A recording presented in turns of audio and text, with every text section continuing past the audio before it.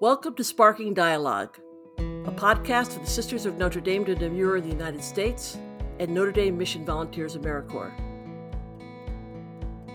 Today I'm joined by co-host Sister Rita Sturwell and Sister Judy Tensing from Cincinnati, and a wonderful guest, Ms. Toresa Jenkins of the Cincinnati school system. And a great story of one of the beginning members, I believe, in Notre Dame Mission Volunteers AmeriCorps, with some great stories then and now.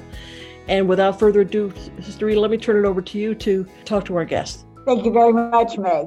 Well, Toresa, we really appreciate your joining us today. We heard that you are currently an intervention specialist and at Schroeder Junior High here in Cincinnati, west side of the city, right? West Siders, okay. We're on the east side today. How did you learn about the Notre Dame Mission Volunteers? I was a community organizer, and I was meeting people, and in the process of doing the community organizing work, you just have to meet people. And I met some of the church leaders that were associated with the various churches in the Over the Rhine community. And then I had started a summer program. So I had a lot of things going on. And honestly, I believe I was just contacted. I think it was one of the sisters, was it you, Sister Judy? Somebody contacted me and told me about the opportunity. And it just was the perfect time because I was getting ready to transition and I didn't know to what, because I honestly did not have real direction. And someone had suggested that I look into this AmeriCorps work. And it really, truly gave me my purpose, because I had no idea that teaching was it. I mean, I was working with children, but I didn't know that teaching was it until AmeriCorps. Isn't that exciting? It's very exciting. And did you work at Collegial Catholic? I worked at St. Francis Seraph, right there at Liberty and Vine. With Janet Lynn? Yes. One of my heroes in life, you know. Tell the story all the time about this principal administrator who was yay high, who could quiet a room full of students by just raising her hand. And I use that right now to this day with my seventh graders. They know that if I raise my hand, you'd better get quiet. But I saw Sister Janet Lynn do that, and I was amazed. So I'm going to use that. And I still do to this day. She is a great lady. She's still in education. I just thought, man. A little more about your experience as a volunteer. And probably I should say, tell us a little bit about your getting to know Sister Judy. Let's go back there. Yes. Well, the first just sort of experiences, and you have to remind you, this is 28 years ago. Sorry. But I do remember just the openness, the support. I had never worked in an environment like that. I've been employed in other areas, right? I was secretary, and all that kind of thing. But this was truly a family. It was very supportive. And I loved how when we would meet and have our gatherings of the volunteers, and we'd have our discussions and just that preparation. Mm-hmm. But it was always caring, it just built us up. So that we, felt prepared to do our work with the children, the young people that we're working with. And I just really, it just spoke to me. And I just absorbed it. I loved it. 1 year volunteer, 2 years? 2 years. Yes. How did you decide to choose the second year? Well, I don't know. I enjoyed the work, but I also knew that I needed to, some of it was financial, because I needed to get ready to go back to school, because I hadn't gone back to school yet. I hadn't finished my bachelor's because I didn't know what I wanted to do. And so I still needed a little more financial support to get ready to go back. And so that, the financial support, that lump sum that we would get to help us with old, like student loans and things, it really set the stage for me to go back to school and be able to get, scholarships and get, back on board and know now that I knew what I wanted to do, but that came first. I didn't know what I wanted to do first, but I loved it. And so it really led you to a life of service. For sure. And it really refined my life of service, right? Because I kind of knew that I was meant to do something, but to know what, that's what AmeriCorps did for me. And the Sisters of Notre Dame, they just put their all into it. And so that was inspiring. It inspired me. Say a little bit more about that, because so many of the volunteers today do not have an opportunity to meet the sisters. So when you say the Sisters of Notre Dame, did you meet others besides Sister Judy? Yes, the whole group of them. I can't remember all the names. I'm sorry, no. But we really got a chance to connect. When we would all meet together, I just remember those times being, and then the times that we would go like on retreats or, any of those other times away or anything that we did, you really got a sense of the mission and the vision of the Sisters of Notre Dame and the sacrifice. The teacher I worked with at St. Francis, Sarah, she I think was a former sister, but she still had the same heart, right? And so it just always was just inspiring. You wanted to just give more. You wanted to do more. Judy, 28 years ago, that's a long time. That's the very beginning days, it seems. Was Teresa among your first group of volunteers by chance? Teresa had Sarah. She had a friend, and so she helped us recruit Sarah. So Teresa and Sarah, absolutely, they were a fantastic team of how they worked together, the things they did. They made it almost hard for us to continue because they caught the spirit without us needing to say that much to them. And Teresa had also been known in the community for all the volunteering that she had done before. She was just outstanding. I didn't know all about that, but I gradually found out. We had to work to get a team together. Teresa was a little older than most of those that were coming just straight out of college.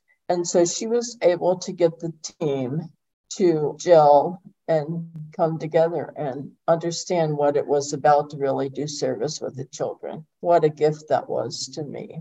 There's some early stories in those days that I don't know if you remember any of the funny things that may have happened or the challenges that the two of you encountered at that time. Anything come to mind?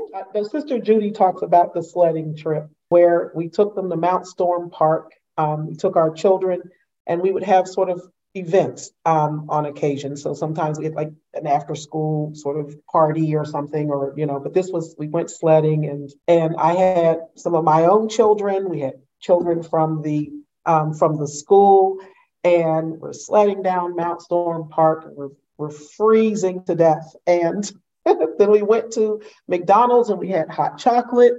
And I have this picture. And it's my 2-year-old daughter who would not go down the hill. And so every picture has this little statue of a little 2-year-old who would not get on that sled.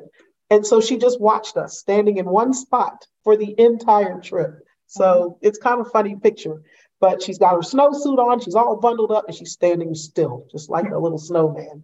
So, but we also had those challenges though. There were children who I, to this day, wonder about them and I think about them who sometimes, you don't reach everybody. And I remember children who really had struggles from their past. And so there are those stories as well. You love the work. It's hard. It's rewarding. But every once in a while, you come across those kids that you remember that maybe you weren't able to reach or you don't know, but you don't know. Maybe you pray that you planted a seed in their mind in some way that later on grew, so I hope, but it's one of those, that's the thing about this work. You don't always see the results. So what were you also hoping to instill in the volunteers at that time as you were searching your way too? I was used to having volunteers and having people work with me. And previous to that experience, I was the principal of a school. And I used to have the mothers come in and I got a program going where I would pay them, almost like an AmeriCorps program, but I would pay them to help and have the experience. I wanted them to work together. I wanted to have a team. I wanted them to work well with the children. Now with Toresa, she was used to working with children. And so, and as she said earlier, she had her own children. So she was doing her mother job, and she took them all in, and she just ran them all like her chicks behind her. And they just followed on all the activities that she had for them. It was wonderful. What suggestions do you have for people who are thinking about joining Notre Dame AmeriCorps, or who are thinking about signing on for a second year? I would definitely say do it. I believe that all of the experience is good. So you're laying the groundwork for the foundation for your future. Mm-hmm. So what 1 year or two, but really two, it's an opportunity to work and be rewarded, but then you don't have the other stresses of this type of work. You can just focus on the work itself, because those other stressors, those other responsibilities are going to come later on down the road. So this is an opportunity to really see and enjoy the work before that responsibility is all yours. And so you're sort of in there as a volunteer, but without. So you're doing good work, but without all the rest of that responsibility, which I now know. At that early stage with AmeriCorps, there were some funds that we could hire people in, and so we could bring in people and run all-day programs. I think we even got the former governor to come. Education conversations and meeting people and going places. It was just a way to almost do what I believe in is education outside of the classroom, where to create as many opportunities as possible to let people learn from each other. It was a wonderful thing for me. One of the things that I've noticed, and we've all noticed as educators, is that, as a result of the pandemic, it exposed a lot of the challenges. There are things that you just didn't know they were under the surface there. And so now, with all of those challenges, we're now tasked with the responsibility of helping these young people prepare, but also fill in gaps. So there's a lot that needs to be done in the education system, but we're called upon to be creative and figure out ways to reach the young people just as they are, right? With whatever has come to the surface with regard to challenges and difficulties, but also gifts.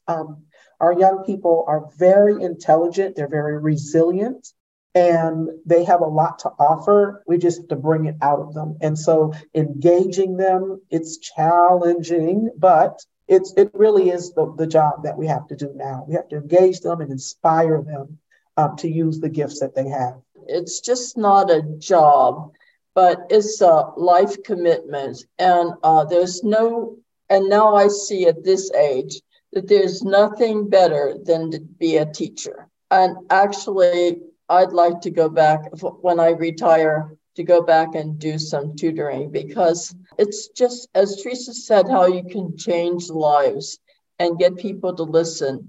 And children do not have many people to listen to them.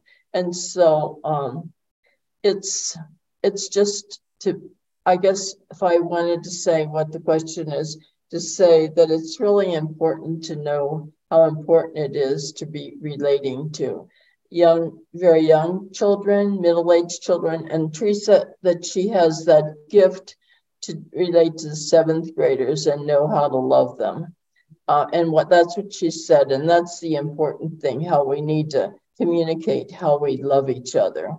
I